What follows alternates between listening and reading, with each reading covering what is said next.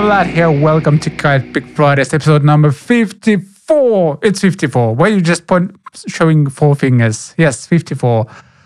Who's counting? I am counting. And yeah, Rich is. It was a peace sign. It was a hello sign. I don't know.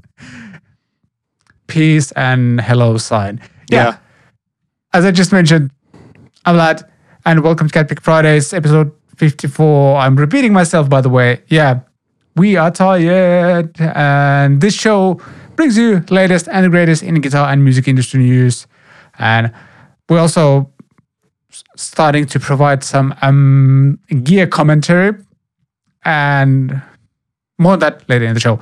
But yeah, once again, I'm joined by my co-host and a guy who is at least as tired as I am today.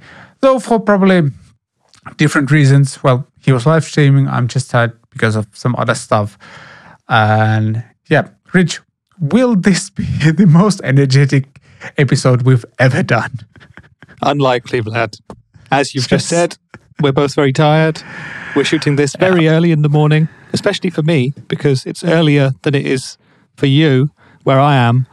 And das ist true, as they say in German. And I don't think either of us is sponsored by an energy drinks company or anything like that, so we shan't be drinking cans of that awful stuff on the stream. Yeah. Well, it's one of those sponsorships where I would have to say no anyway, because my stomach can't take like 98% of those drinks. That'd be neither. I just can't deal with them. Yeah. And they don't. Yeah, so they don't attract me taste-wise either. Yeah. I've seen few where, or like I've tried few that actually taste pretty good, but it's just like I'm already having to limit my caffeine intake on most of the days, because like in the evenings I just noticed that I have trouble falling asleep if I drink coffee too late in the evening. Yeah. And energy drinks are a whole different level. I turn into like a restless squirrel or something, like just like my senses are on overdrive at that point, and that's not good for anyone, me or the people around me. So yeah, don't drink energy drinks, kids. It's dangerous. That's probably not the point of the show. And what I actually wanted to say is that thank you for watching, listening, liking, sharing, subscribing. We are available on YouTube, Apple Podcasts, Spotify, and pretty much anywhere you get your podcasts. So we're there. Everything we mentioned here in the show is available as the links in the show notes. There's timestamps, things like that if you are especially interested in a certain topic. And yeah, gonna cover a bunch of news. There's schools, guitars. There's Spark Mini demos available. People have been getting few. A friend of ours has actually gotten one. And a few new pedals as well. And we're gonna talk a bit more about the whole damn tone wood thing, because our buddy Chris Barocci released a really cool video kind of addressing some of the things that have been said over the past 2 weeks with the whole tone wood debate. And we are starting a new segment. Right now, the working title is like roasting your rigs or something like that. We might come up with some proper name for that at some point, and some cool intro with music and visuals and stuff like that. But as of now, let's just call it roasting your rigs. And I'm starting with pedal boards this week. And these are user-submitted rigs. So you people send us some photos, and we're going to react to those and comment on those. Some people have shared some stories of their rigs as well, so should be fun. But first, we're going to start with some things that have happened as of late, a section also known as Recent Happenings.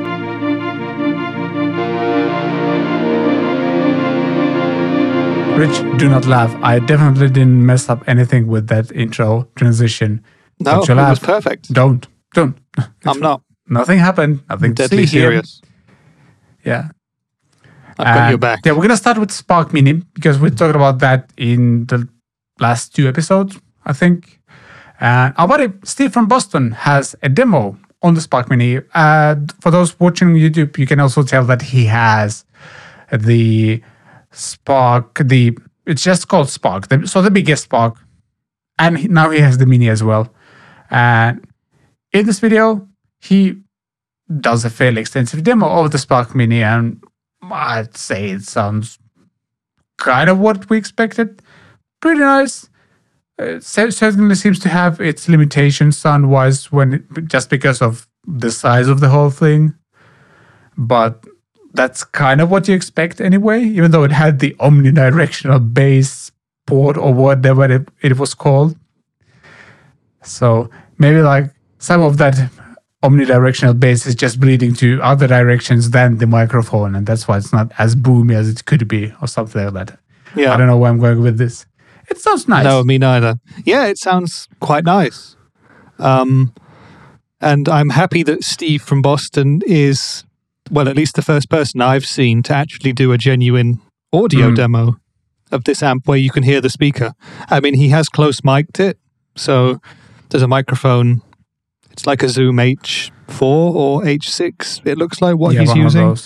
Very close up to the speaker. So you said, Vlad, that might not be a 100% true representation of what you'd hear in a room. And I think you're right, but still, it's great to actually hear what it might sound like if you were playing it as opposed to just getting the DI signal. And it was also cool to hear Steve and to watch Steve going through some of the presets that you can access. Yep. I mean, overall, I think this makes me a bit more impressed about the whole Spark system. Like, it's sub $200. The amp, the amount of features you get with that is really cool. For a lot of new guitar players especially, that's a very, very solid choice. Plus, you can use it to listen, like when you listen to music or podcasts and stuff like that as well. So why not? It's the price of like your average, like good sounding Bluetooth speaker, except that it's also a cool guitar rig and the whole system. Like if you have an iPad or something like that, you can also rehearse with it. There's a lot of learning software on it as well and stuff like that. So, yep. Yeah, it's pretty, kind of like it. Yeah, I don't need it, but cool. I like it. Yeah, exactly the same for me. And I think for probably at least 50% of people who will buy this thing, they don't need it. They already play guitar. They already have amps, probably multiple amps, but they're going to buy this one too. I thought it was really, really cool just at the end of the video where Steve puts a backing track on and he's able just to get a little bit of a jam on straight away. The one thing, of course, you don't really hear from Steve because that's not his thing is any of the kind of more pristine, clean tones. It will be really interesting to hear how good they sound, but the classic and hard rock sounds that he got, the sort of 80s super stratty sort of rock stuff, it did the job, you know, it was cool. He was having a blast doing it. So that was nice. We also got from his video a little bit of clarification on how much tweakability you have with the Spark Mini. Because again, this is something that Positive Grid haven't clearly addressed in their marketing blurb, you know? You don't know what you can actually do if you get this amp. And originally on the website for the Spark Mini, it said that you had access to 10,000 presets, which you do. I believe that's true. And I don't think you can really move things around too much. You can't build your own setups and add different pedals, but you can tweak the amps and you can tweak the pedal settings. You can activate and deactivate pedals from your preset. So you do have, to some extent, a bit of tone tweakability with this amp. So that's kind of cool. One other interesting thing that we noticed from watching this was that you have to pay to get some extra sounds, which are not included with the Mini. I don't know if those are only artist tones, because the ones that Steve was looking at were the Jimi Hendrix tones, but he was going to have to pay an extra $20 if he wanted to access those. So that's something which might be coming. Yeah,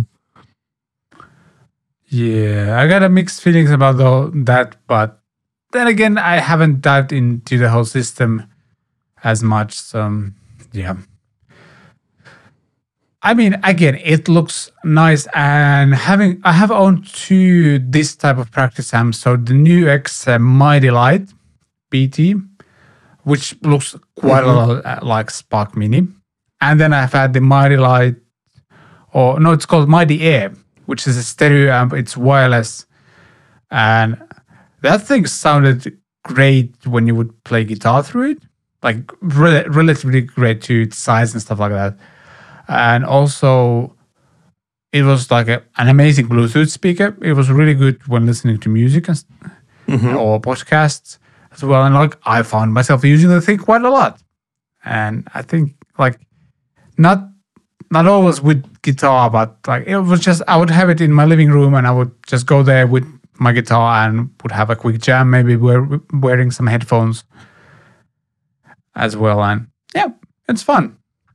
Yeah, out of the two, I think actually, like, if I would get a practice amp, I would probably go for Spark Mini, just because of the size and price, which is like half of the big one. Yeah, I think it's going to be kind of, if you're looking at 2 or 3 different practice amps, I think it's going to be hard for people to convince themselves to buy the others over the Spark Mini because it seems to offer so much. The price is great, and I think for people who love playing along to backing tracks and stuff, it wins in that regard. So. Yeah. It looks cool. Every time we do a new video about this, I'm thinking more and more about getting one of these for myself, which is dangerous territory to be in, but that's life as a guitar player. Do you remember from Steve's video? I think he talked about like, because these units seem to have like double Bluetooth connection, meaning that you can stream stuff into them, but you could also connect your Bluetooth headphones to them. I think he addressed that, but I can't remember what was his like verdict on that. Like that, can you actually connect those? That's pretty sure he said that you can. Yeah, that's one thing that I can't remember either details-wise, unfortunately. We'll have to go back and watch it again. But it would make sense for it to be able to do that. Yeah. I'm kind of hoping because that would make them even more practical. Yeah, I'm noticing a lot of people are using Bluetooth headphones.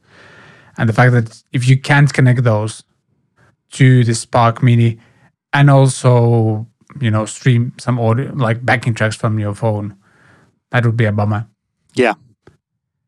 Yeah, but cool video. Be sure to check it out on Steve's channel. We are obviously leaving a link in the show notes for this one. And yeah, got some more info on the amp. We got to hear it and kind of got to follow what the experience of using this thing is.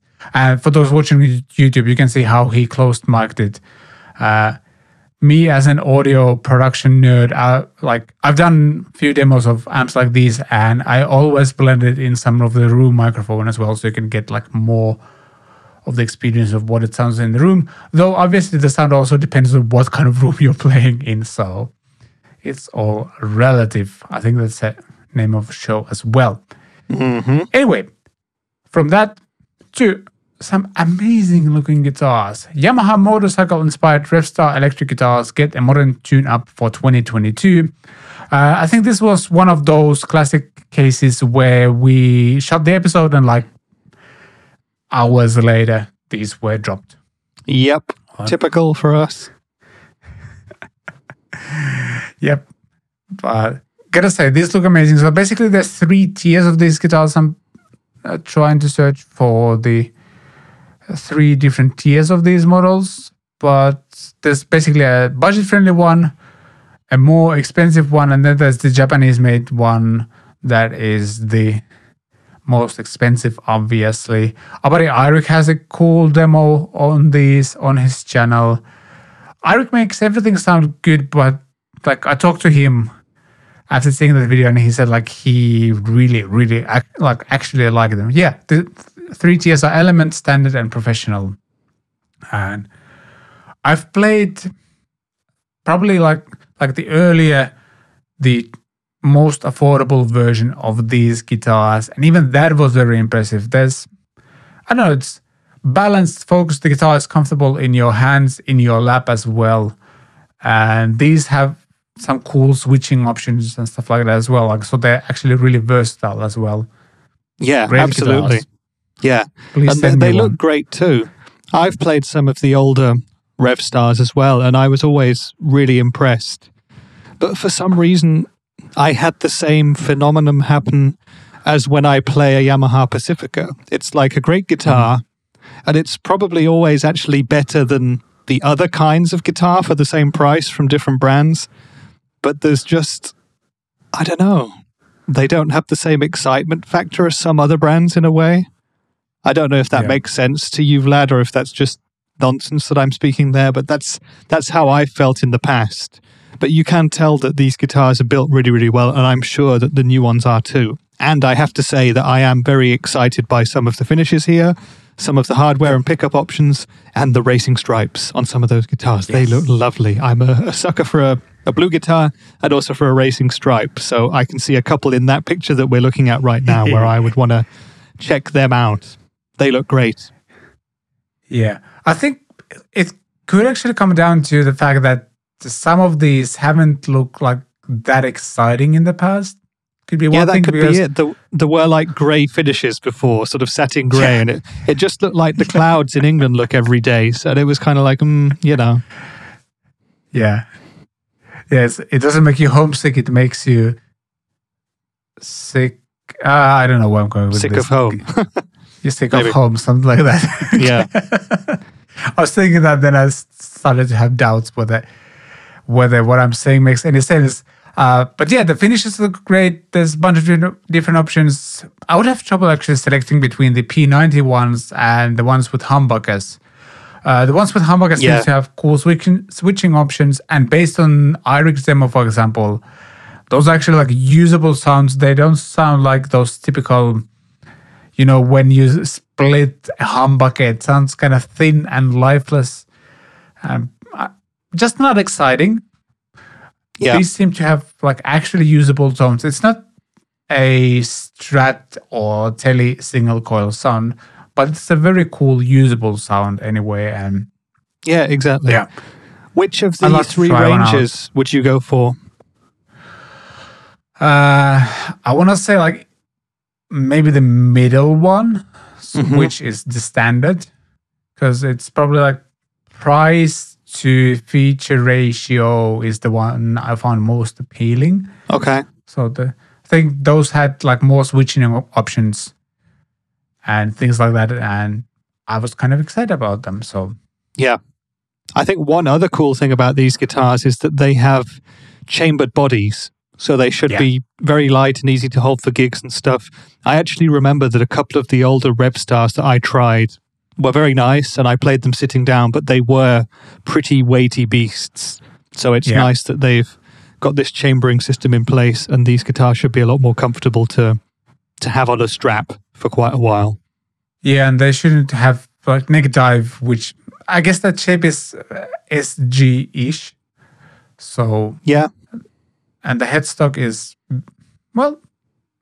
decent size at least. So there's a chance for neck dive, but or back dive as well. I have a feeling they are really well balanced. So need to see if there's a Yamaha dealer here in Finland. There has to be somewhere. These are like, it's one of those guitars and guitar brands where you kind of see them everywhere, but you just don't pay that much attention to them. Yeah, that's another thing about the Rev Stars for me, and we've talked about this previously on the show as well. The only kind of person of note who I ever remember repping the Revstar guitars a lot on YouTube was Chris Buck. Yeah. So it's going to be interesting to see if we'll actually see more people kind of online and on Instagram and places like that using these new Revstars. But I have a feeling we will, because they look a lot cooler. They're far more social media friendly than some of the previous ones. Yeah, I think they were really smart with the color choices. They pop out really well, and when you're browsing through your Insta feed, these will stand out. So absolutely, well done, Yamaha. Yeah. Oh, but pricing wise, so at the end of the article here on the guitar.com site, so professional is $4,000. Well, it's a made in Japan instrument for a very like high quality.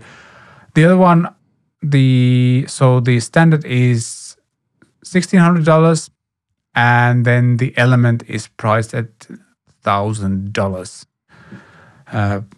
Obviously, local pricing may vary. Yeah, I assume that will translate to euros pretty much. Yeah, good. So that's actually, I hadn't seen the prices. That's a bit more expensive than I had thought. Yeah. I'm just wondering if at some point they will release a fourth tier, the basic or the cheapskate, for around $650 maybe. Because a 3-tier range starting at $1,000, they've moved it up a notch because some of the older Rev Stars were much more affordable than this. Yeah, the one I tried was like sub 400 euros, I think. Yeah, exactly. They were right from beginner's level up, weren't they? Yeah, well, Very at least interesting. it definitely rules out the professional one. So $1,600 or for the standard or the element, which is $1,000. Which model did Eirik have for his video? I think he had all three of them. All three? Okay, fine. Yeah. And I'm sure he gets to keep them as well. He's a lucky boy. Not sure. Did I talk to him about it?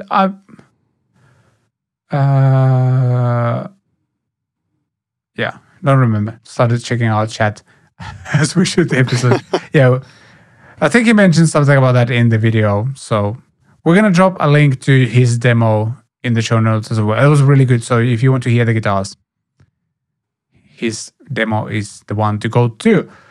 And from this to something that we definitely not going to afford.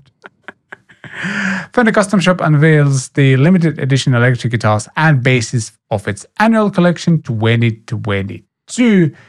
The 12 unique offerings are set to showcase Fender's latest innovations and developments. And then there's a bunch of related strats and teles. Yep. The latest innovations in relicking. Yes, exactly.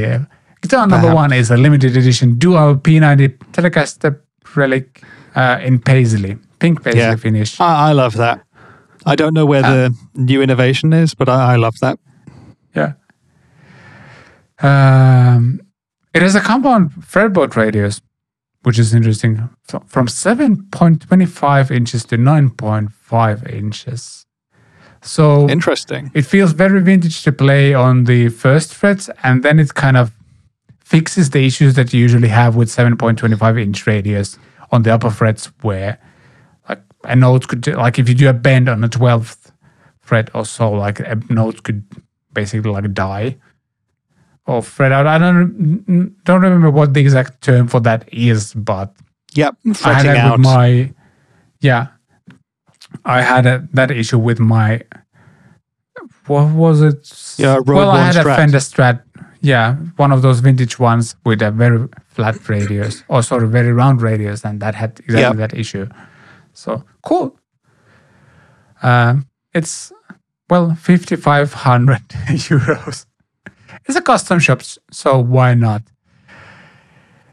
And yeah, then there's the limited edition roasted 61 Strat super heavy relic. And for anyone listening to the podcast version, I highly recommend you check out the photos, links in the show notes, because these look like they look custom shop. And that kind of makes sense. Sometimes you see guitars like very pricey, but you're not like, based on the photos, you can tell that they're custom shop. You can tell these photos, these are really like custom shop. There's a limited edition roasted 61 Strat super heavy relic. Kind of goes for, I don't know. To me, this reminds me of the Stevie Ray Vaughan Strat a little bit, maybe. Yeah, with a little bit less relicking done on it, perhaps. But yeah, it's fairly close. Like different tiers of relic. There's light, heavy relic, extremely heavy relic. We drag this with our car around for a couple of hours relic, and then there's the Stevie Ray Vaughan relic. So this is somewhere like in between. I mean, I note that this model is also available as aged Sherwood Green over 3-color sunburst. I think that would definitely be a looker. I'd like to see that one. Photos of them. Yeah, I don't know. Like, I'm starting to really like these kind of over the top finishes where there's like one finish and then you paint it with other finish and then you relic the first finish. Yeah, so you can see the. Yeah, there's something I really enjoy about that. If I would ever get like a custom shop guitar, I'd probably ask for something like that, so you could immediately tell that guitar is like that's a special one for better or for worse, I guess. Yeah, then there's something that looks a bit more traditional. Limited edition Fat 50 Strat Relic. And yeah, it's a white guitar that's relic. Not too heavily relic, but quite heavy relic. 21 jumbo frets. Interesting. That doesn't sound too vintage to me. No, I think these are very much kind of vintage-looking custom shop guitars with sort of more contemporary playability added to them. I don't know if that's the innovation that we were promised at the start of the article, but that's what they're making. And in that regard, I guess these models are actually being built to be played by people as opposed to being just collector's items. So that's kind of cool. Yeah, the price they're asking for these aren't like that outrageous that you would be scared to play one of these in front of people. No, I mean, some of them, for example, this one, it's only a little bit more than the professional level of the Yamaha Rev Stars that we just looked at. Those were 4,000. This one is 4,750. So not a huge difference if you've got that much money, I wouldn't have thought. I mean, for me, it's a huge difference, but there you go. Yeah, sure. This guitar is also available in super faded aged seafoam green. I need photos of that one. Yeah, I feel like they haven't taken the coolest looking guitars for the images here. I wonder if there's more available on the Fender Custom Shop site. Show us the photos. Yeah, why show us the... I guess this is the India Ivory one, kind of the sort of off-white color. But I mean, it looks nice, but I'm sure everyone wants to see a seafoam green instead. Exactly. Next guitar is a limited edition 50s Twisted Tele-Custom Journeyman Relic. And it's also available in chocolate, 3-color sunburst, aged ocean turquoise, and aged Tahitian coral. Which one is this? Show us those. Show us the aged ocean turquoise or aged Tahitian coral. Look at the bridge pickup on that one. If you're watching this, it's reversed. So that's going to provide at least some slightly different tonalities. Yeah. An overall juicier tone. And again, there's a vintage compound radius from 725.25 to 9.5. So this will be comfortable to play as well. Yeah, and with Fender's narrow tall frets, which they tend to use on a lot of the more modern instruments. So yeah, this looks like an interesting build. Yeah, it does.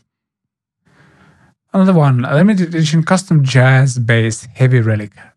That's a very heavy relic because that bass doesn't have almost any finish left on it. But it's weird though because the body is like, it looks like an old table you'd see at a car boot sale. But the chrome hardware on the body looks brand new in this picture. So it's kind of odd. It also comes with this, it's called like ashtray bridge thing, which some people I guess like. And looks very vintagey. Probably sounds amazing. I'm sure that's a great bass. Oh yeah. Aged natural is this finish. Ooh, I like this one. Limited edition, whatever, Kunife Tele-Custom Journeyman Relic. I'm not sure what that's the I can't remember exactly what it stands for, but it's one of their wide range humbucker types. There you go. We have that in the neck of this model, which also looks a little bit like a table because of the knots in the wood. What is that? Are those knots in the wood? Looks like that. What is? It's a pine body. There you go. As a fan, I can approve that choice of wood. Mm-hmm. We got a lot of pines here. Yeah. I like that they left the knots in there. Like my Jazzmaster that I will hopefully finish one day has a few of those. Like I intentionally left the knots there and kind of highlighted them as well. Yeah, that's super cool. In this one, they look almost a little bit too perfect.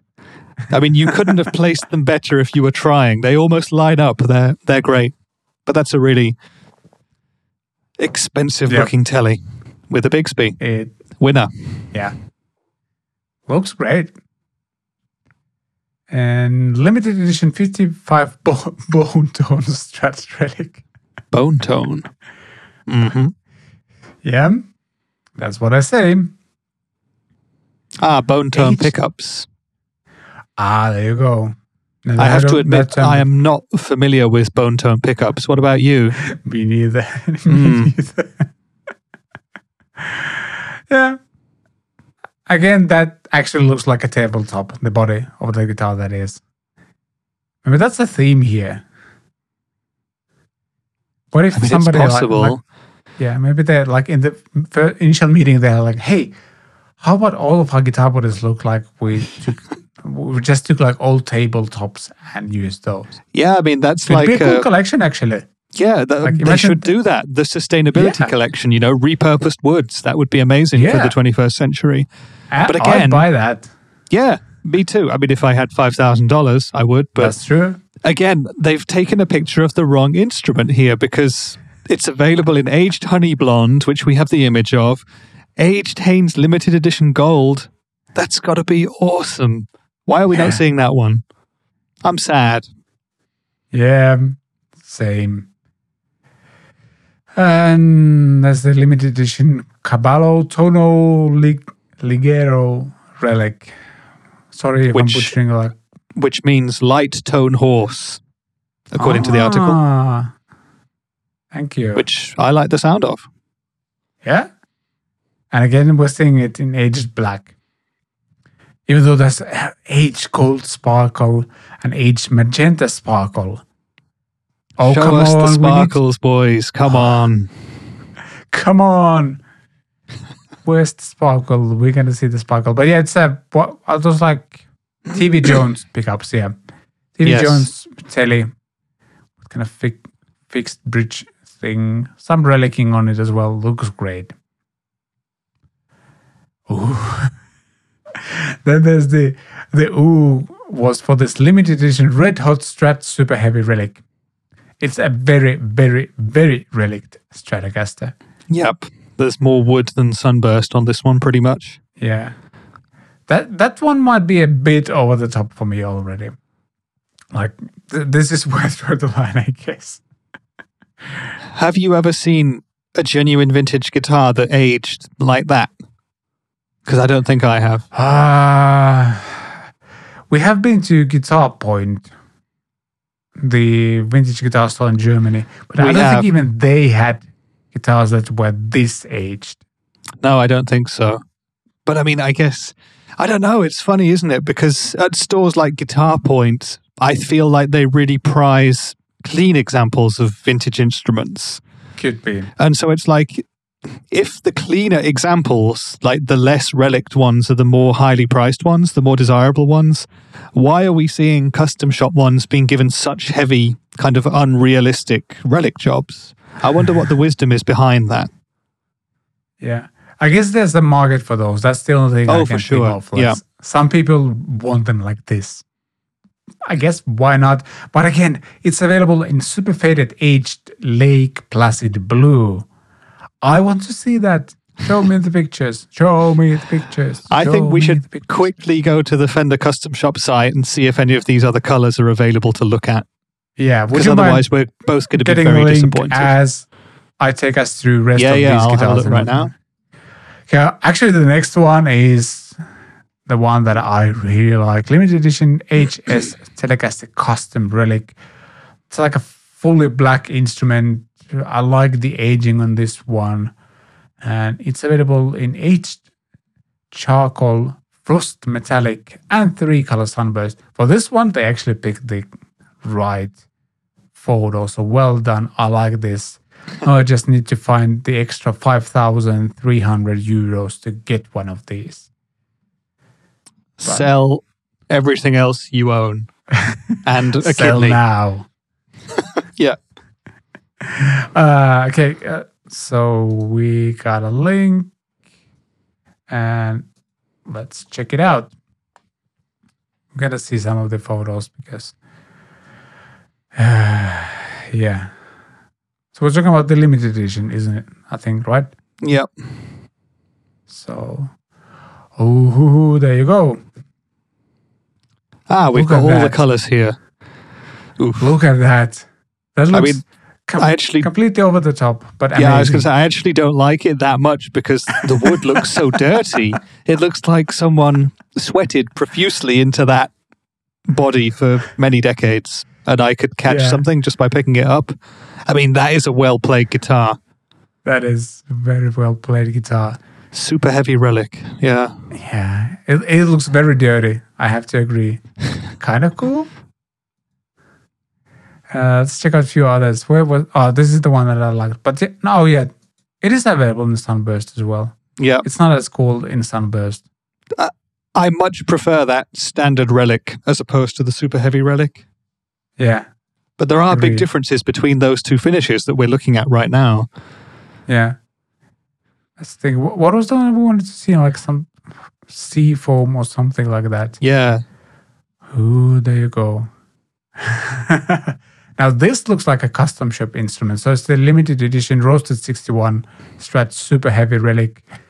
And this one is in what color Sherwood is this? green over sunburst, I think it was. Nice.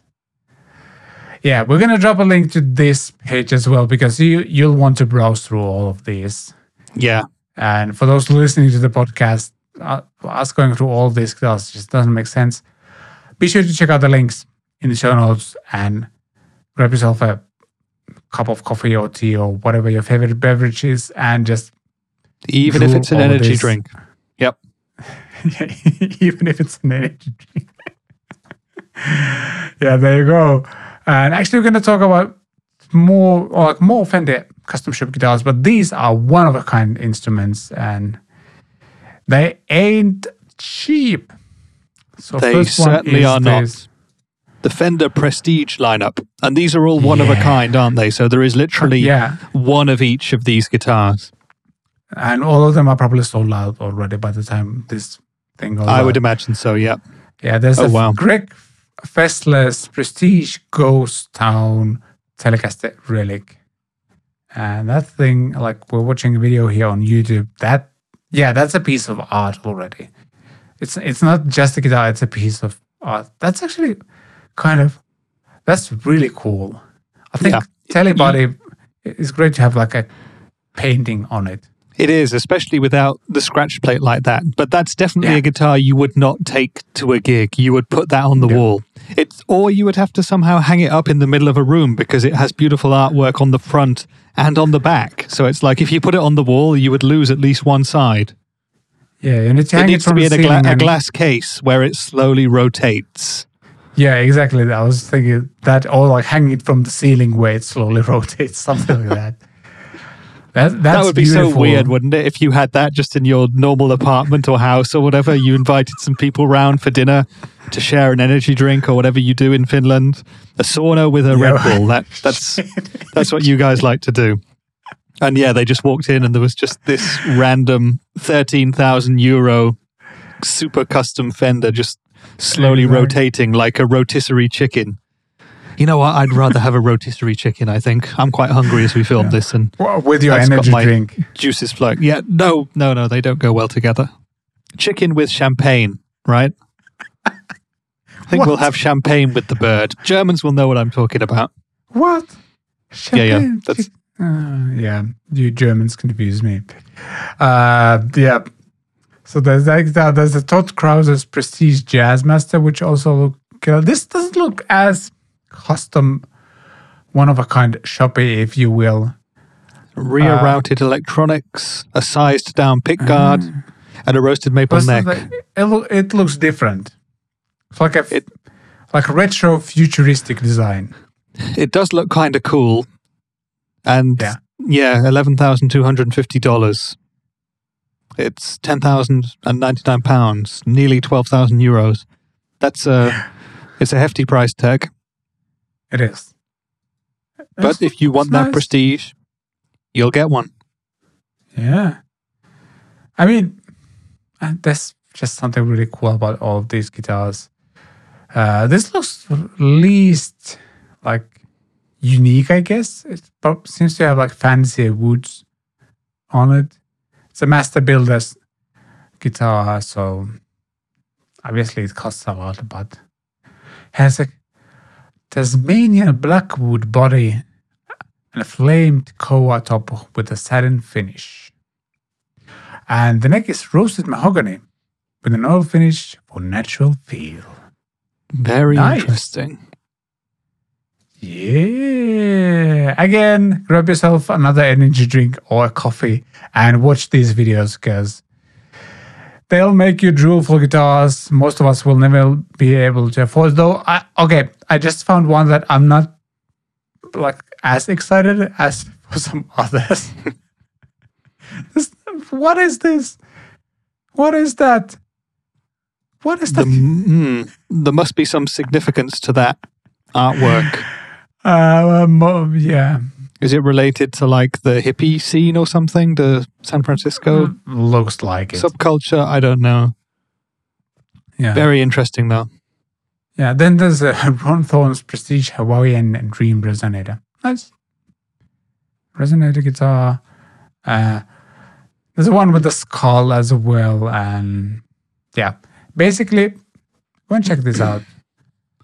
They are really, really cool.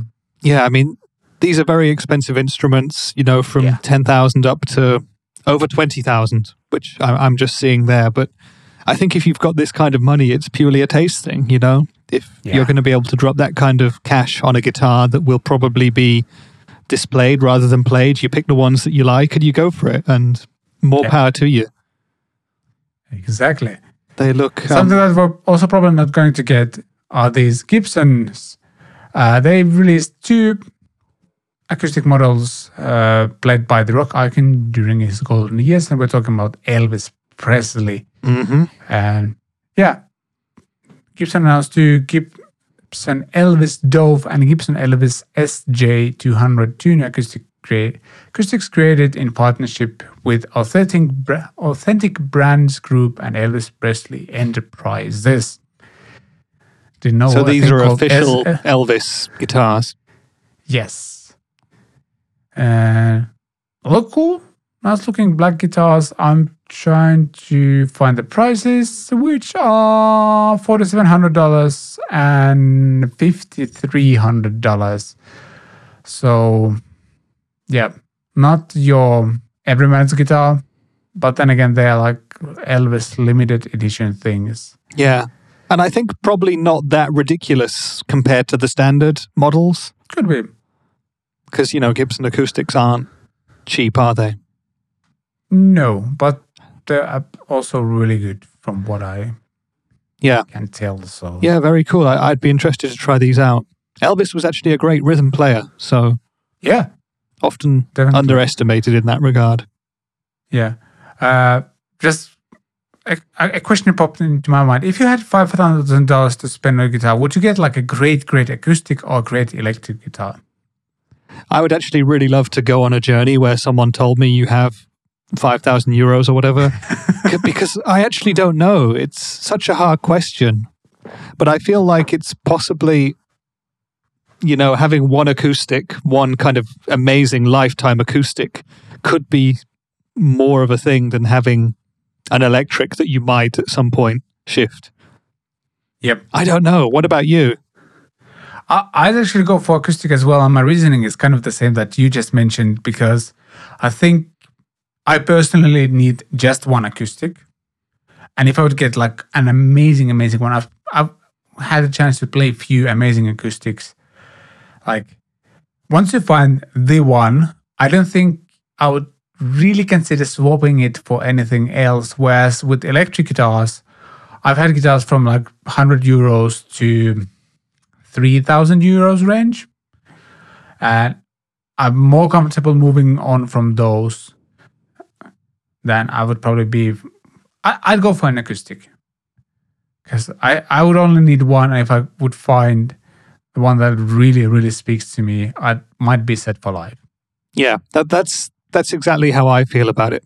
What about you, watching the show right now?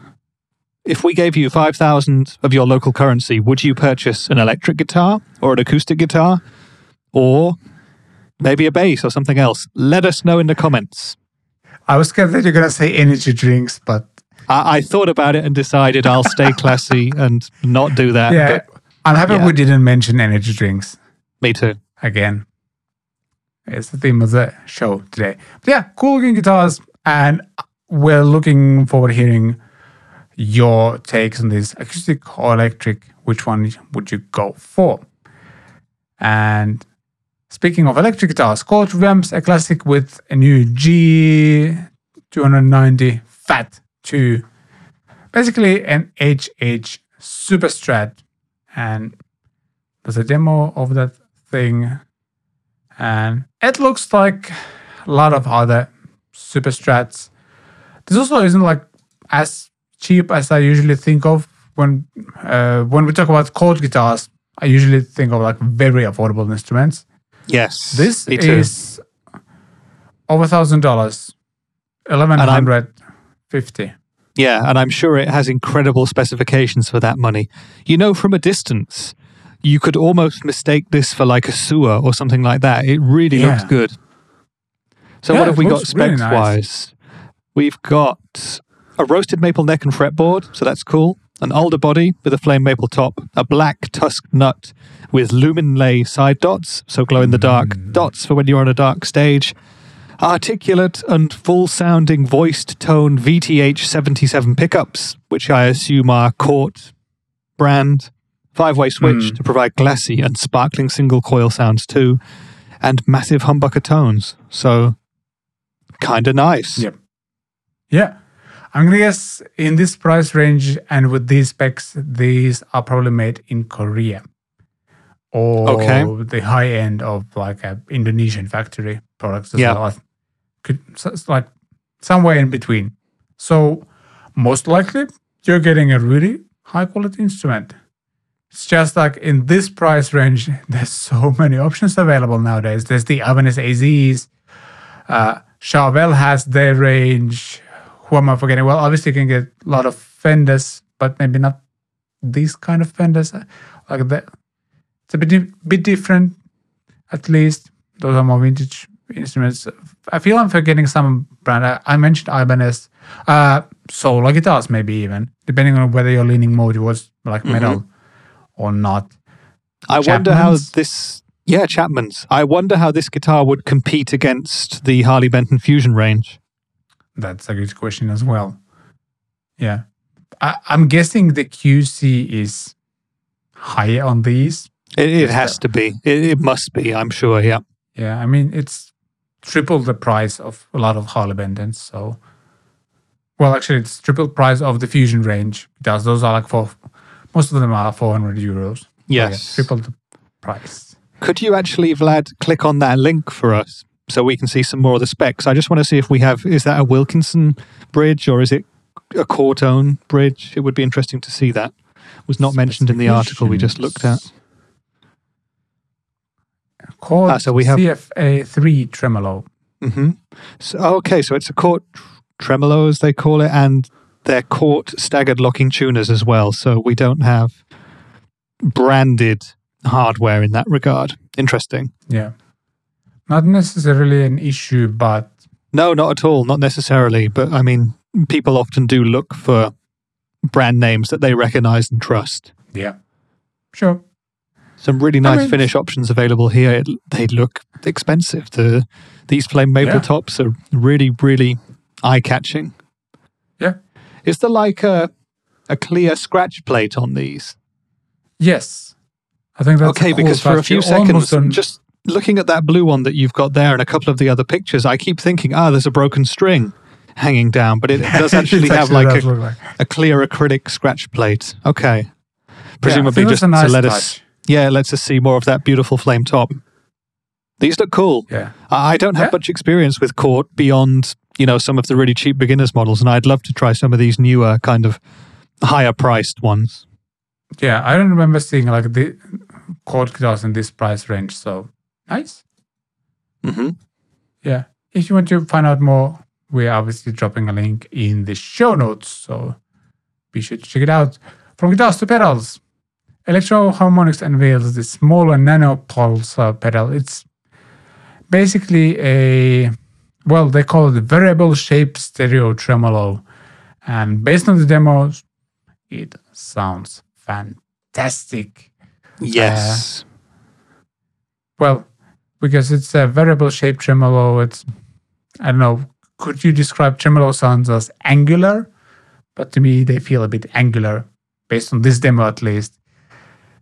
Yeah, I mean, that's in the nature of the name Pulsar, I suppose. It's like a pulsing tremolo sound. I'm someone who unfortunately has never really managed to make tremolo work for me very well, except when I've plugged into a couple of Fender amps that had built-in tremolo and reverb, like the Fender Tone Master that we had on the Blue Guitar live stream the other week. That was beautiful. But yeah, it's an effect I need to discover more. It sounds great in this video. It does. And I mean, Electro Harmonix, I'm kind of used to all of their releases being like high quality. It's also sad that we don't get demos from other people. Like our favorite YouTubers, it's pretty much like in-house. That's the only demos you get. Yeah, I mean, I guess that they don't need to work with people. Just on an Electro Harmonix front here, this pedal looks great. A few weeks ago, probably a couple of months ago, we actually featured the Deluxe Memory Man, the new Nano edition. And I guess what they're doing with this one as well is they're putting their older big box effects into smaller nano-sized housings. Have you seen anybody else taking a look at that Nano Deluxe Memory Man? Is it even available? Because, you know, I'm always on the lookout for it around here, and it's just never anywhere. Yeah. Could just be supply issues, I guess, right now. Not the best time to release pedals.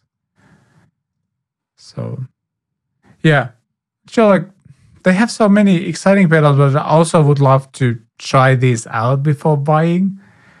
Yes, definitely. There's very, very few of these available here in Finland. It kind of sucks. You got to move. To... Where are EHX based? Are they in New York? Yes. Yeah. Move there. That's something that I'm going to pitch to my family. Let's move to New York so I can test pedals. I'm sure you'd be able to you'd be the first person to be able to do demos.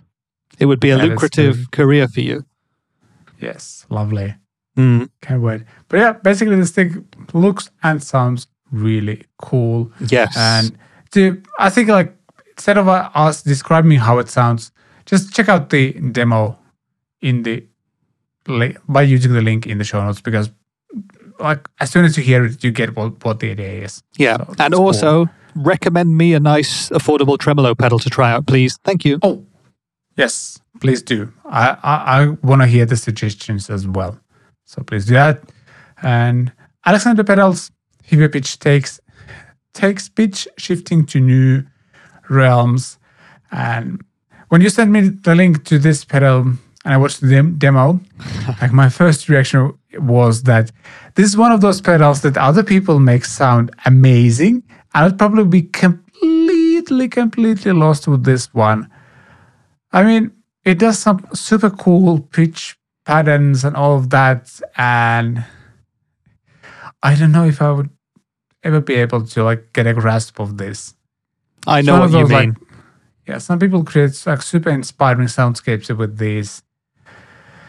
Yeah, it's, you know, if you're the kind of person who wants to have, 4 extra pitches to play with, to do atmospheric or ambient soundscapes or whatever you like to do, you're gonna be at home with this pedal. But maybe for you, Vlad, and certainly for me, I would switch this thing on and it would just sound like a horde of killer bees was coming to attack me and my family. And that's, in that regard, it's possibly not a pedal I should own, but I would love to try one of these out and just see if I could hone it into something musical, because there are so many possibilities and options if you know how to use it correctly.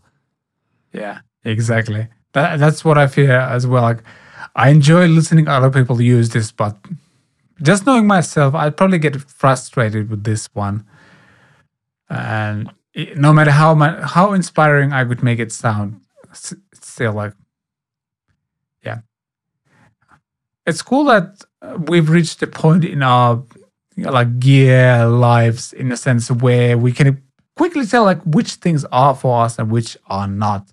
Like with this one, I like it, but I shouldn't get one because I would probably just, as I just mentioned, grow frustrated with it because I just can't wrap my head around sound design like this with a pedal.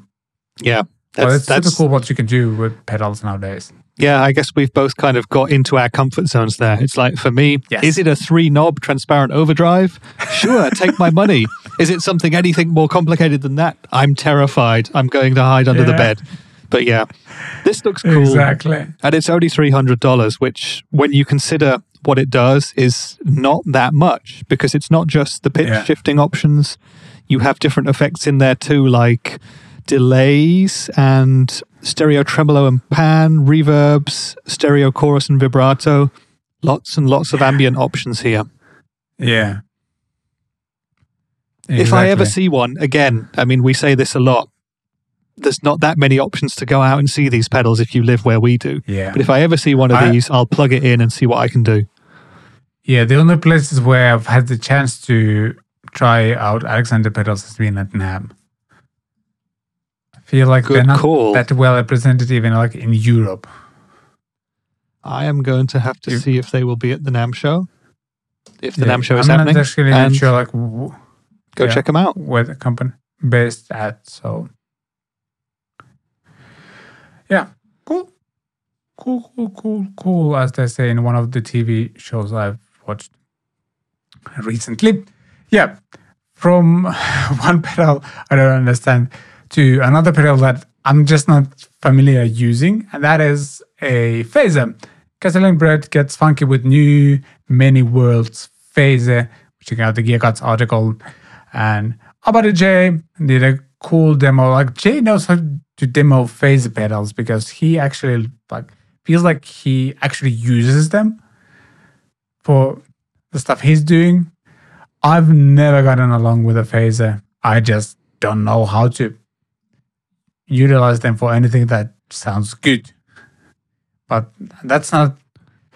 I don't blame phaser pedals. I blame me for that. Oh, by the way, look at that. Jay's playing a Rev Star. Oh, no, it's not a new one, is it? Or is it? That bridge doesn't... that tailpiece, it looks looks a bit different. I can't tell. Could be. Yeah, not sure. I mean, looks great. Seems to have a bunch of different like waveform options and interesting graphics as well. Why not? If you're into phaser pedals. Maybe I just need to like get a bunch of these and like really sit down and try to like learn them. I don't want to digress or like I don't want to get into like an old man yelling at the cloud mode just yet. I'm too young for that. Like I probably like one of these days I'll just order a bunch of like affordable versions of pedals that I don't know how to use and then just sit down and try them out. That would be a fun video, I think. Or a very frustrating one. We don't know, but we got to do that. It definitely would be fun. I'm sure there's a bunch of guitar players out there, me included, who have no idea how to get great sounds out of a phaser. And if someone like you were to go on a journey with a phaser, you know, to buy an affordable one, to get to know it, to see what you could do with it over a series of, let's say, 3 or 4 videos over a few months, that would be kind of cool. That would be a good learning curve. I think a lot of it has to do with the fact that Jay here, who is playing in this video that we're currently looking at, he's obviously grown up and is inspired by a lot of music that includes this effect. Whereas for me, I really struggle to pick an artist who I love and listen to on a daily or weekly basis who actually has phasers throughout their music. And I guess it's probably the same for you. Yeah, kind of. So it's like, who is... I don't know. I really am struggling to think of someone who I really personally admire, not just as a player, but as a songwriter or whatever, who uses phasers as part of their signature tone. Yeah, that's the thing. Yeah, that's why I struggle to. I don't have like references in my head for like phaser sounds other than like Heart's Barracuda or something like that. Which is then again, that actually might be a flanger as well. So. What do I know? So yeah, with flanger, for example, I have whenever I think of the effect flanger, and whenever I am in a situation where there is a flanger that I can turn on, I can play the intro to Breakout by the Foo Fighters, because that is just one example of a flanger that I kind of know and like. But apart from that, I'm sort of lost, you know? Yeah, exactly. Yep. But again, Jay does a great job demoing the whole thing, so be sure to check it out. And from that pedal, something I want to talk about in the sense that, okay, so let's back down just a little bit. We're checking out a Richard Fortus signature guitar review on theguitar.com. First of all, the photos they take for these guitars are amazing. I think I like the review. It was very in-depth. They give a really high score to these guitars. And I think what makes this interesting is the fact that if you would go to your average rock and roll fan and ask who Richard Fortus is, how many of those people would actually be able to say that, oh yeah, that's the guy who's been playing with Guns N' Roses for many years now? Because I think he's played in Guns N' Roses longer than Slash has. I think he's the guitarist who's been in Guns N' Roses for the longest time. Because he's been there ever since, about 2000, 2002, something like that, 20 years or something like that. And Slash obviously was there at the start, took a very big break and is back in the band again, I think. He is, for the last 4 or 5 years or whatever. But yeah, Richard Fortus has been there consistently since about 2000, 2001, 2002. Yeah. I might be just completely ignorant about the whole thing. And I mean, he has to have a fairly big presence since he's getting basically 2 Gretsch signatures. One is with a Bigsby. The other one is with a fixed bridge. The black one is called Black Falcon, which I like a lot. So he has a white and a black Falcon. That's kind of cool. That's super cool. These are pretty much some of the coolest Gretsch guitars I've seen. They're streamlined, slimmed down. There's no knobs and controls on there that I would be lost with. And I love the black satin finish on the black Falcon. Really, really nice. Yeah, I mean, Richard Fortus is... Yeah, right. Yeah, Richard Fortus is like a guitarist's guitarist in a way. He's been in a bunch of different bands. He was or is in the Dead Daisies as well, and that's where I also knew him from. But he's played with lots of different artists. Obviously, the Guns N' Roses thing, and it's sort of like if you play in Guns N' Roses, but you weren't one of the iconic original or most well-known members, you'll never reach that kind of same status. But he's an incredible player, and he really knows his gear as well. He's an absolute gearhead. And just to tie together this and my day job, he plays a Blue Guitar Amp 1. It's not his main amp, but he's got one for fly gigs and stuff like that. We recently were able to post a rather nice quote from him on our social media, so that's cool. Nice. Yeah. Nice. It's nice to see him have this signature model with Gretsch and actually do something kind of unique and personal, Yeah. And this is about technically they're kind of 2 different signature models, because the White Falcon is a full fat guitar with 25.5 inch scale and a Bigsby, as I just mentioned. But the Black Falcon comes with a hard tail piece and it's 24.6 inch scale. So they're different. I love the article there. As per Fortus's explicit instructions. Obviously, they mean that he told them exactly to do that. But in my head, if he gave them explicit instructions, it just sounds like he has a really dirty mouth and was effing and blinding as he told them to do it. Too explicit to print on guitar.com anyway. Yeah.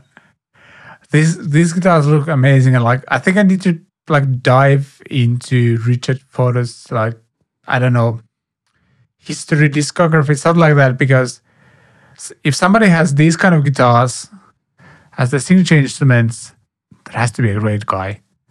Absolutely. A great musician. Yeah, but he is, by all accounts, and he is a lovely person. I've been told by people who know him personally. I have never met him, but maybe one day, who knows? Yeah, these look like great instruments. I think, possibly again, it's just the fact that there hasn't been a Richard Fortus band that was on the same level as, for example, Slash's band or whatever. And so that's why we don't have him in our heads as being that kind of player. But he is a guy who's been doing it, playing on the biggest stages in the world, surviving, working with Axl Rose for 2 decades. This is the guy. Respect. Yeah. Yeah, respect for being able to do that.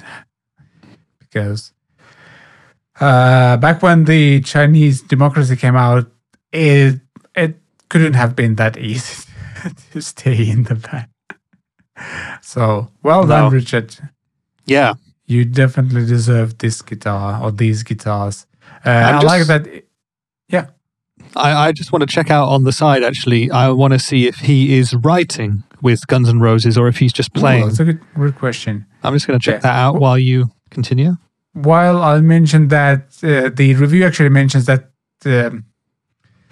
the Filtertrons he chose for these guitars are matched to complement Slash's Les Paul loaded PAF.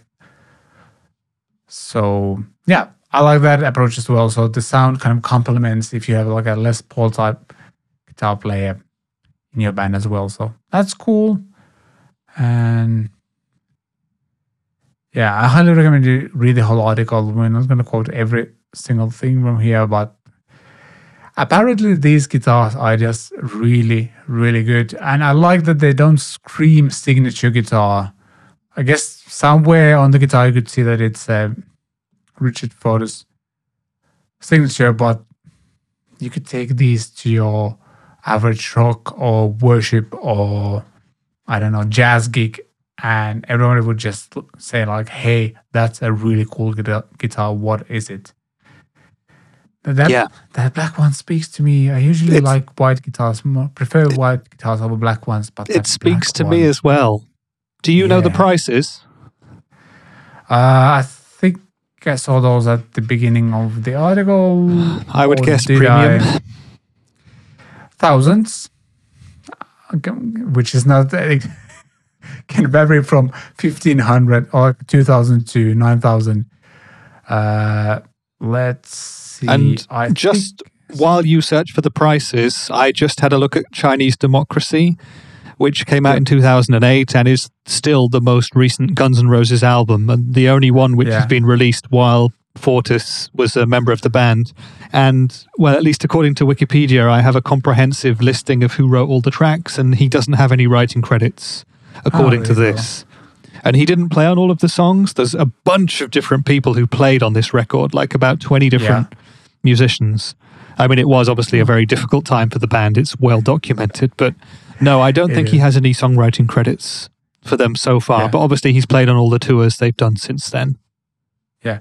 I'm going to update on prices, and they're actually more affordable than I thought. So the White Falcon is £3,150. And then the Black Falcon is, £3,000. So a premium Gretsch price, but not over the top. No, that's attainable. Yeah, that's not that bad. I mean, they're made in the USA as well. That's not a massive price hike, considering it's a signature model. Nice. Pretty cool. Yeah. Well done, Gretsch and Richard Fortus. Absolutely. I've had a thing, I kind of want to find a Gretsch guitar one day that I would, one of those, buy it once and you're set for life type of guitar, and, these speak to me. We've looked at some other Gretsch guitars in the past few weeks, and... everybody says you should have a Strat, an Tele, and a Les Paul. You could also say that a Gretsch is another guitar that you should have because they are their own unique thing. Oh, definitely. And maybe this is something you could spend that €5,000 on. Because it might be, £3,000. It's probably going to be 4,000, €4,500. Oh, damn it. If you would make me choose between an amazing acoustic guitar and this, or something like this, it's not as clear of a choice anymore. So thanks. I think for me, I would still go acoustic, but you never know. Try one of these and you might just fall in love. They really look cool. Yeah. Just looking at that picture, by the way, that you've got there with the headstock, you can see the Fortus logo on the truss rod cover there. So that's where his signature is. Yeah. Yes, that's very, like, you can tell that it's his signature, but it doesn't like scream signature guitar. Mm-hmm. So well done. And something completely different, something that you can monitor your guitar with, I guess, kind of. Orange Amps released some bone conduction headphones. And they said that they are perfect for those who want to hear what's going on around them while being able to listen to music or have voice calls on the go.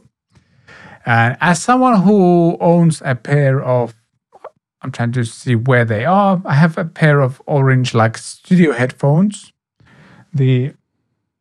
I don't know what they are right now. I think they're in my backpack. I use them for a session somewhere.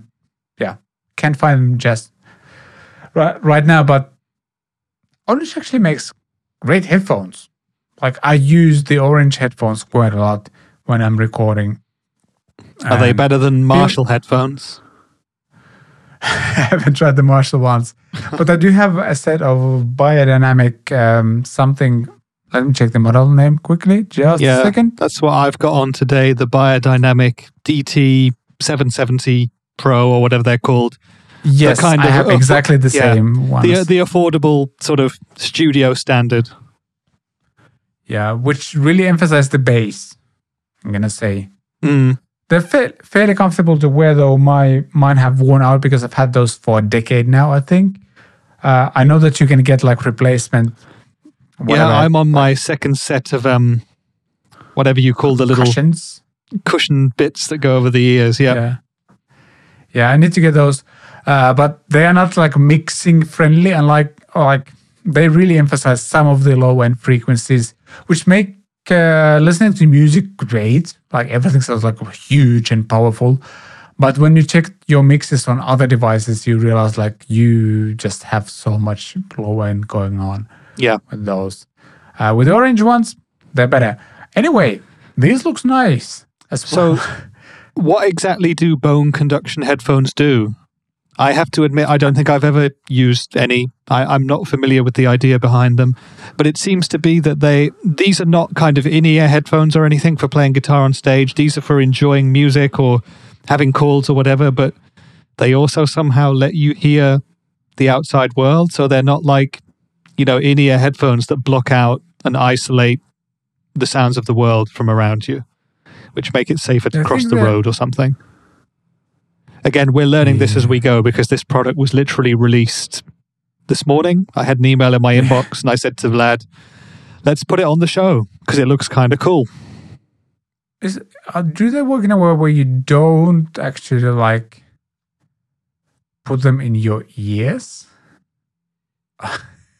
I'm completely new to this technology. I gotta say, this is a very high quality like introduction for the whole technology. But actually, you don't actually put them in your ears. You put them. Oh right, they sit in front of the ear.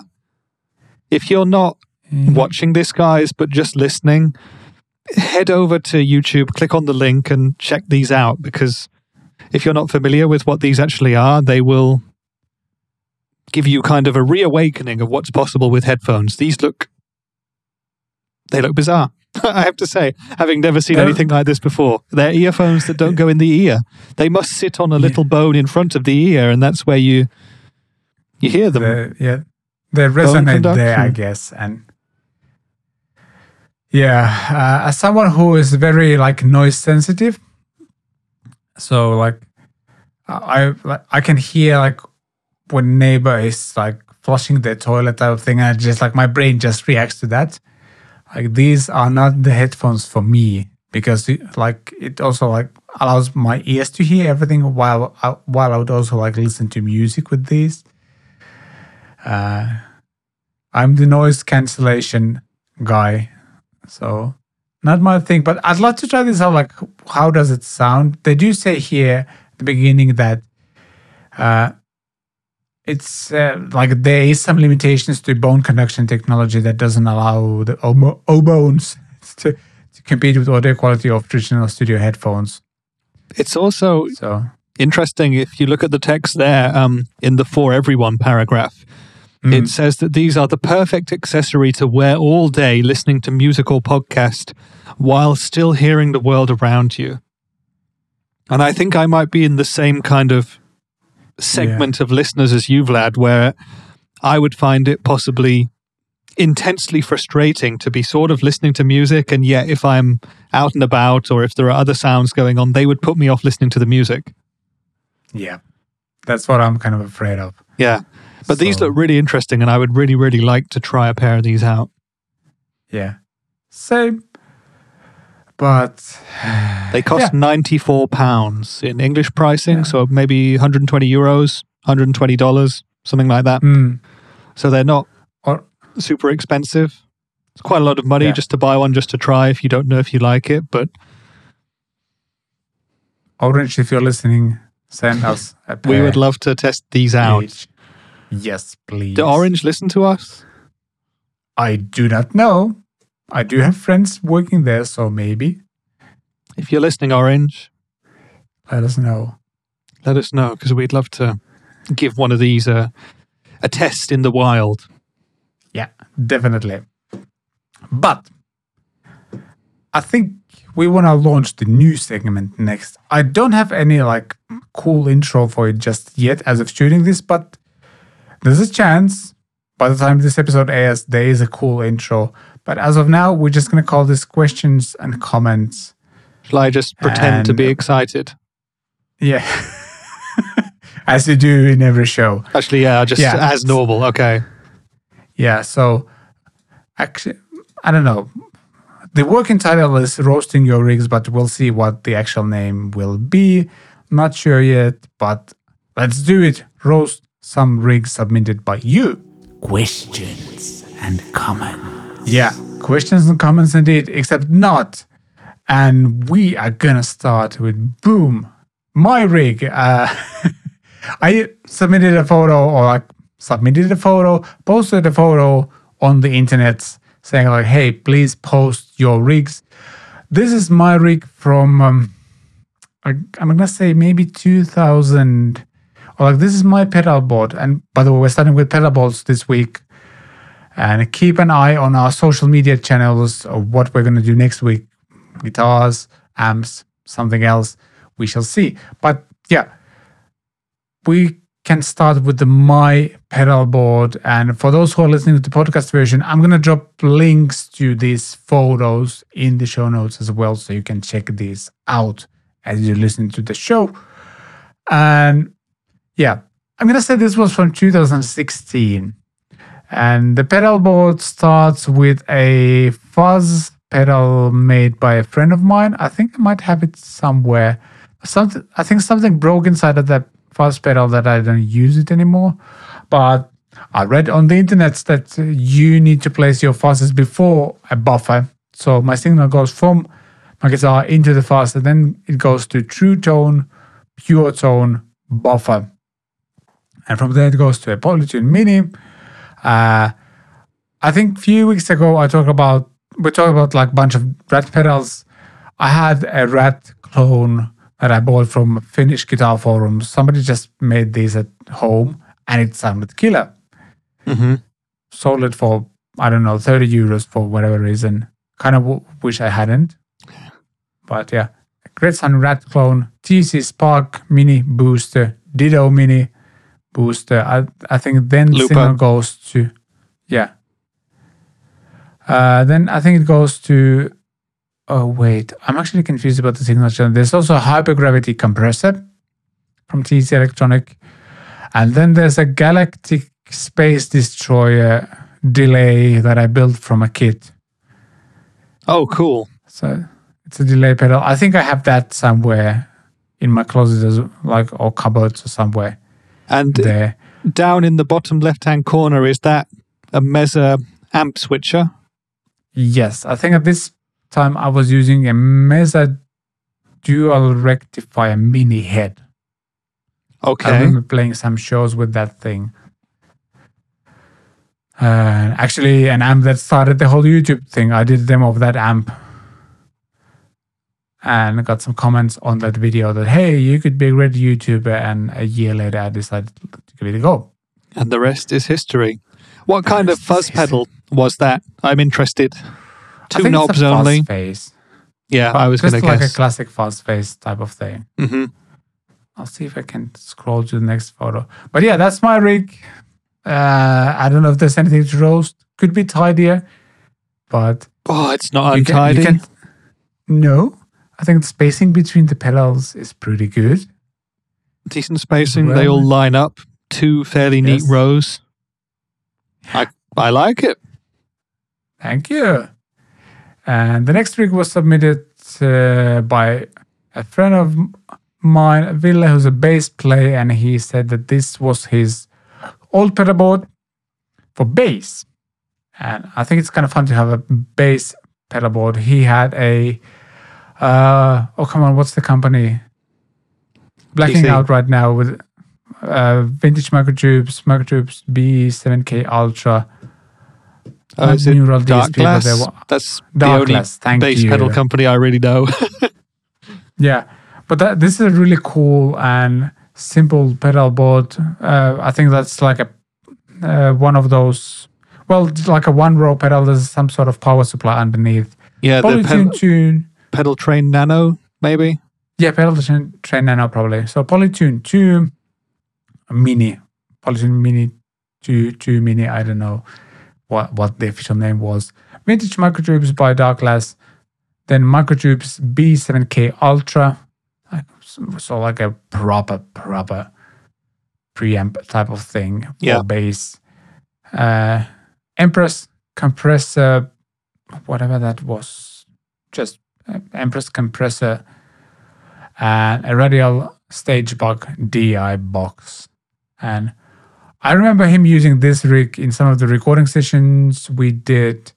And also I've played live with Ville when he was using this rig. And as you might guess, it sounded fantastic. I can imagine. Really And nice, neat. did he little have board as well. no amp then? He was just running this rig straight into Just the this PA, PI. straight into the mixer or whatever. Yeah. Cool. I think you could have like cap simulation on the my B7K Ultra. Not 100% sure. And Yeah. it's not like you absolutely need to have that live either, but yeah, looks really nice and tidy. I like these types of pedal boards. They're simple yet really versatile as well. Yep, I like that board as well. Nicely put together. Can I rotate this photo? Let's see if Dropbox gives me options. Because this is a little bit... Surely That's from true. it's the same board, isn't it? Just with different stuff on it. Yeah, so it seems. Oh, come on. Please let me rotate this image. I've just Yeah, rotated Dropbox. my head by 90 degrees. Well, not quite. I'm not that Yeah. flexible, but yeah. Yeah, let me try to add this photo. Otherwise, this looks stupid. There you go. Maybe. No. Nope. We are not going to rotate this today, I guess. Sorry for that. I'm going to fix it for later. But yeah, same pedal board, I think, as well.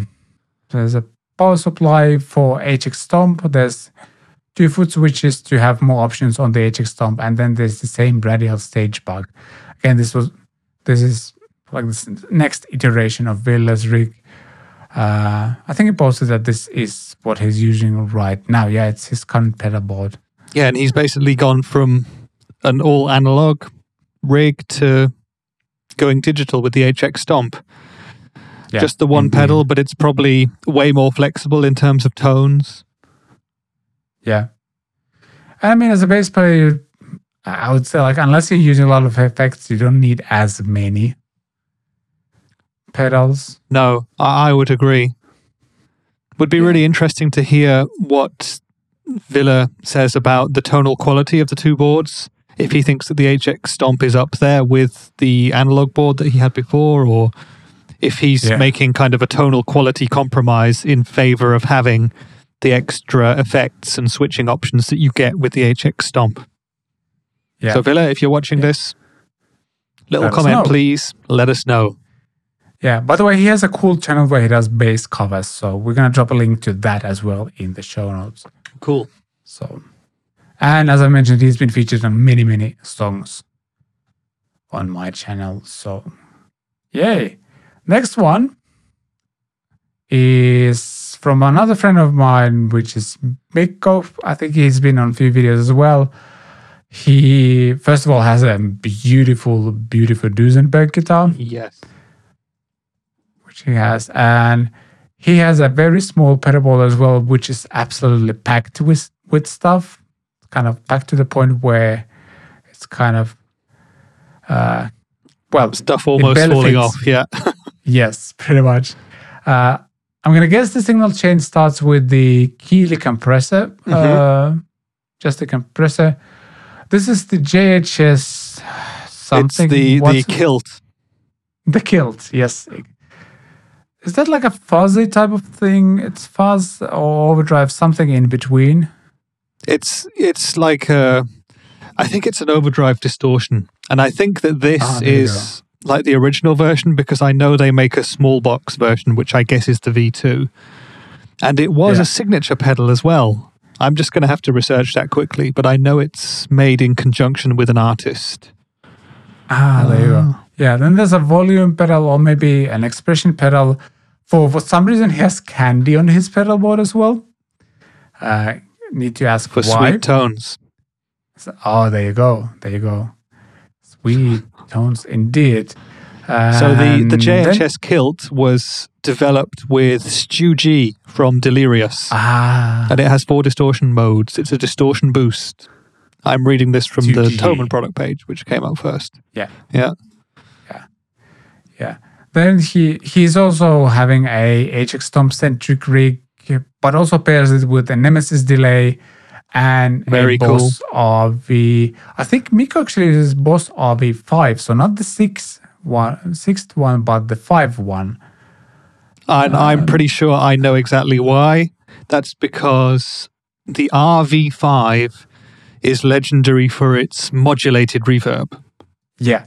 And I think that's the what RV6 apparently doesn't quite get there. I haven't compared the two, but I know that Boss reverb purists will always try and get an RV5 if they can. Yeah. So I'm guessing I just that's remember the case that I here. actually have an RV5, RV6, and RV200 or RV500 comparison on my channel where I go through some of these legendary modes. Just remember that. Cool. I'll have to watch that. Yeah.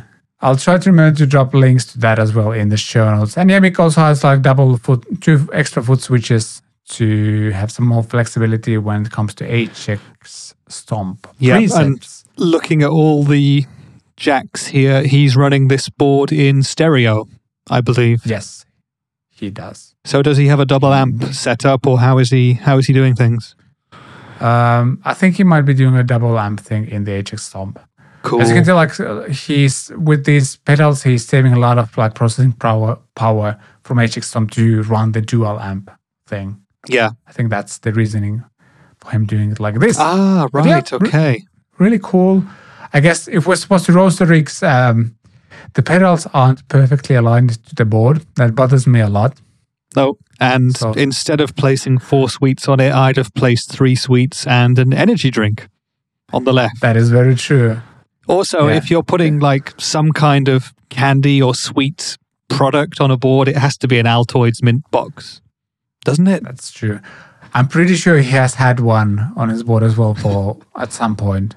I actually, one time when I was in America at an airport or something, I saw Altoids. It's the only time in my life I ever saw them, and I bought the box because I thought, I don't care what these taste like, but one day I might put them on a pedal board. How dumb is that? But there you go. That's me.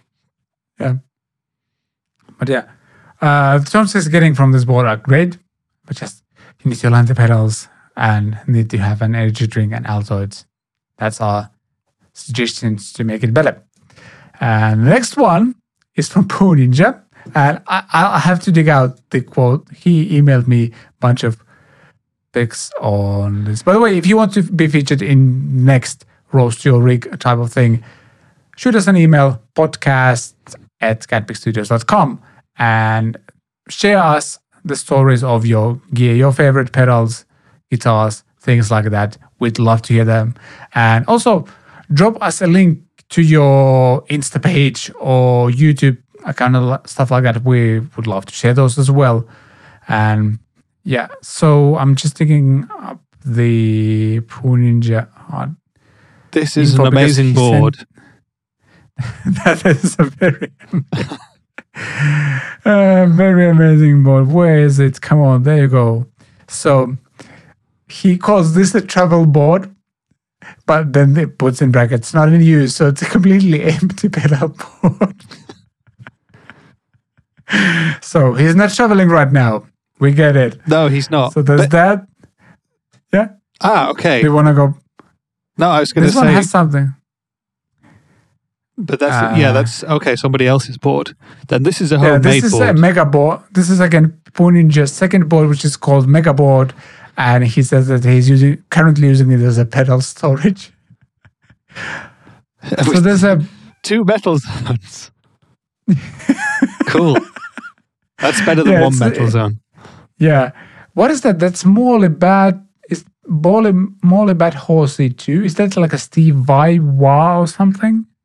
It's a wah. I don't know the ins and outs of the Bad Horsey line, but it looks cool.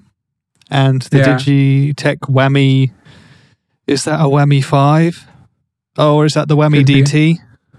I don't know. One of those. And it looks like there's some kind of... Oh yeah, an MXR Distortion Plus. Is that like a custom yellow sprayed case? Could be. I've never seen one that bright. Maybe he cleaned up his one. And and I'm sorry again, I should have rotated these pictures before we sign up for or started doing this. But this apparently is a board that he actually uses. He calls it a performance board. And is that what is that? The Slide 6 something Pod 500? Pod HD? What is that? Pod HX? I don't know. I'm just saying random things at this point. One of those older, like pre-Helix era thing.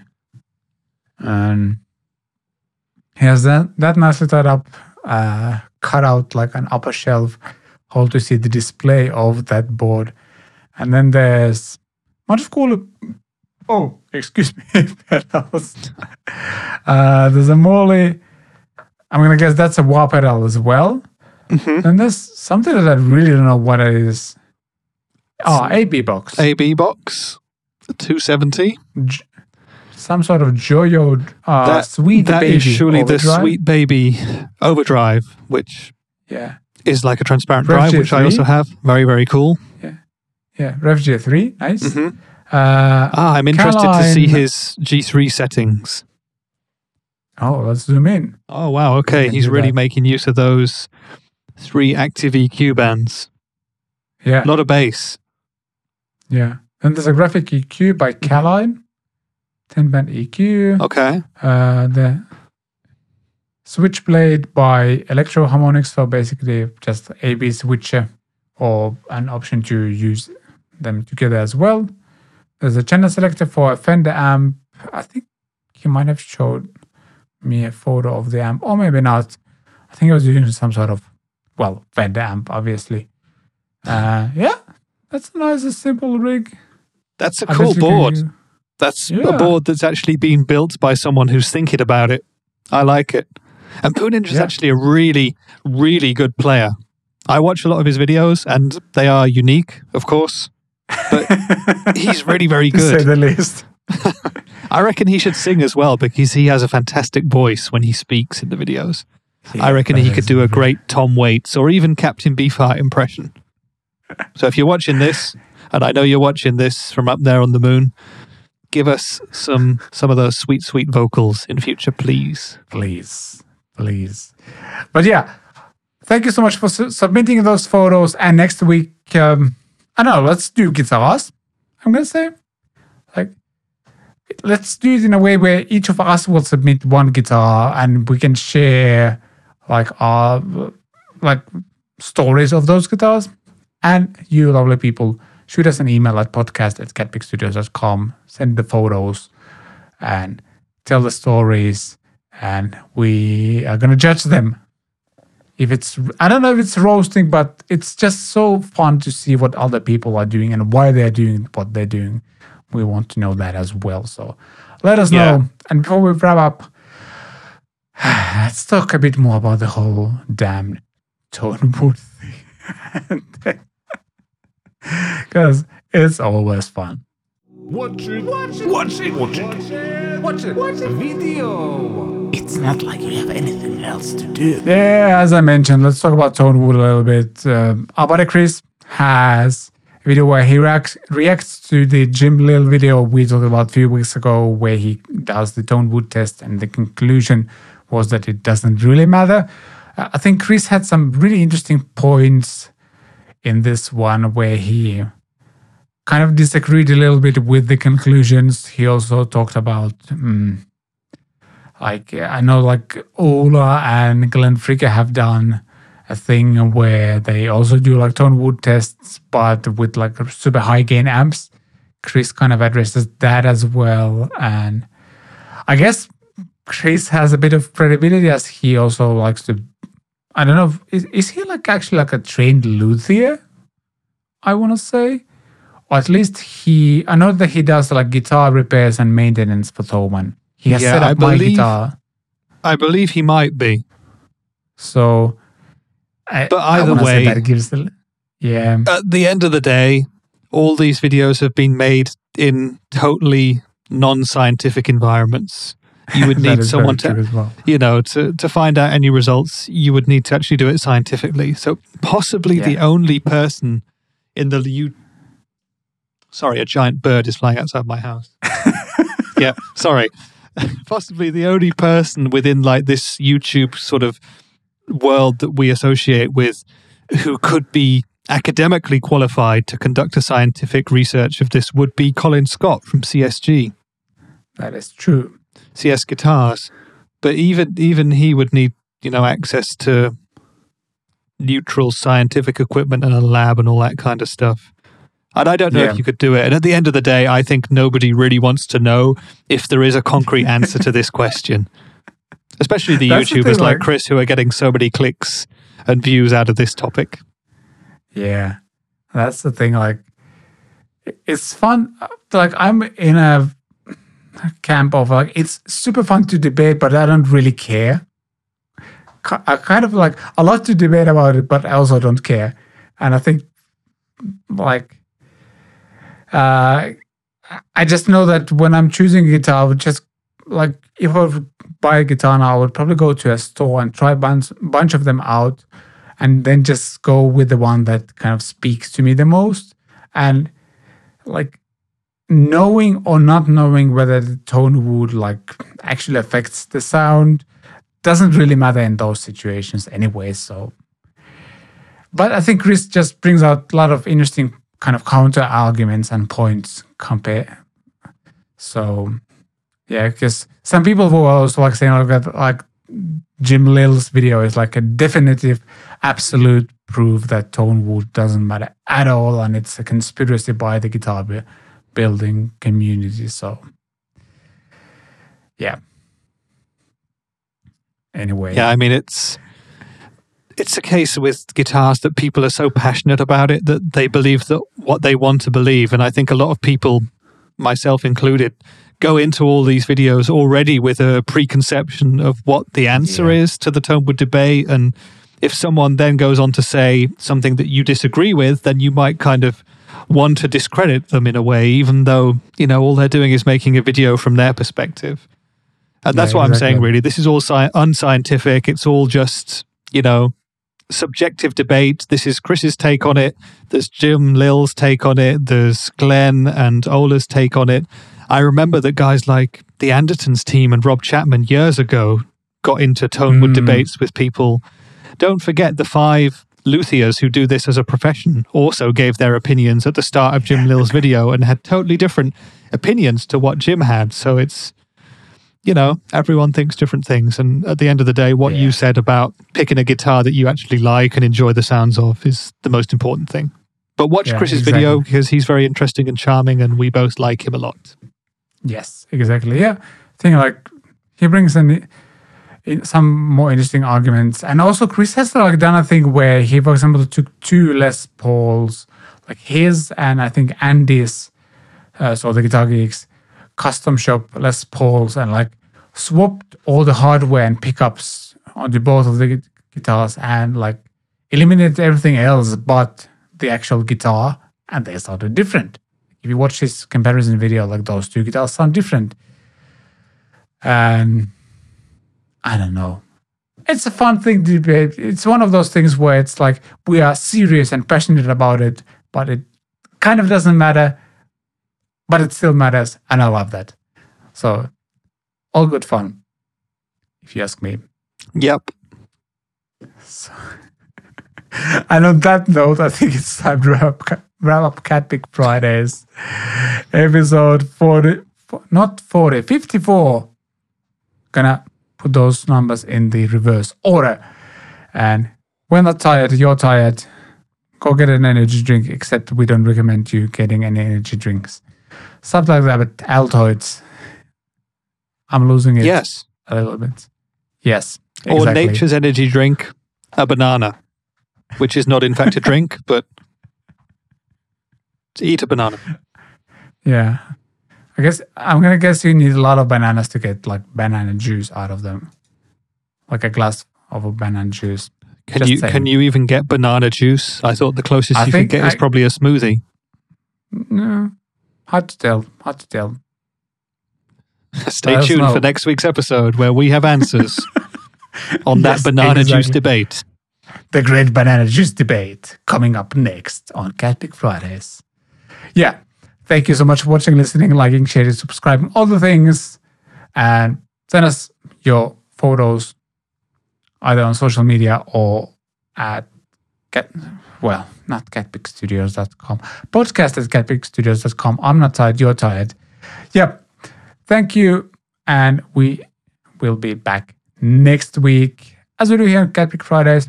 Bye, podcast. Bye, podcast.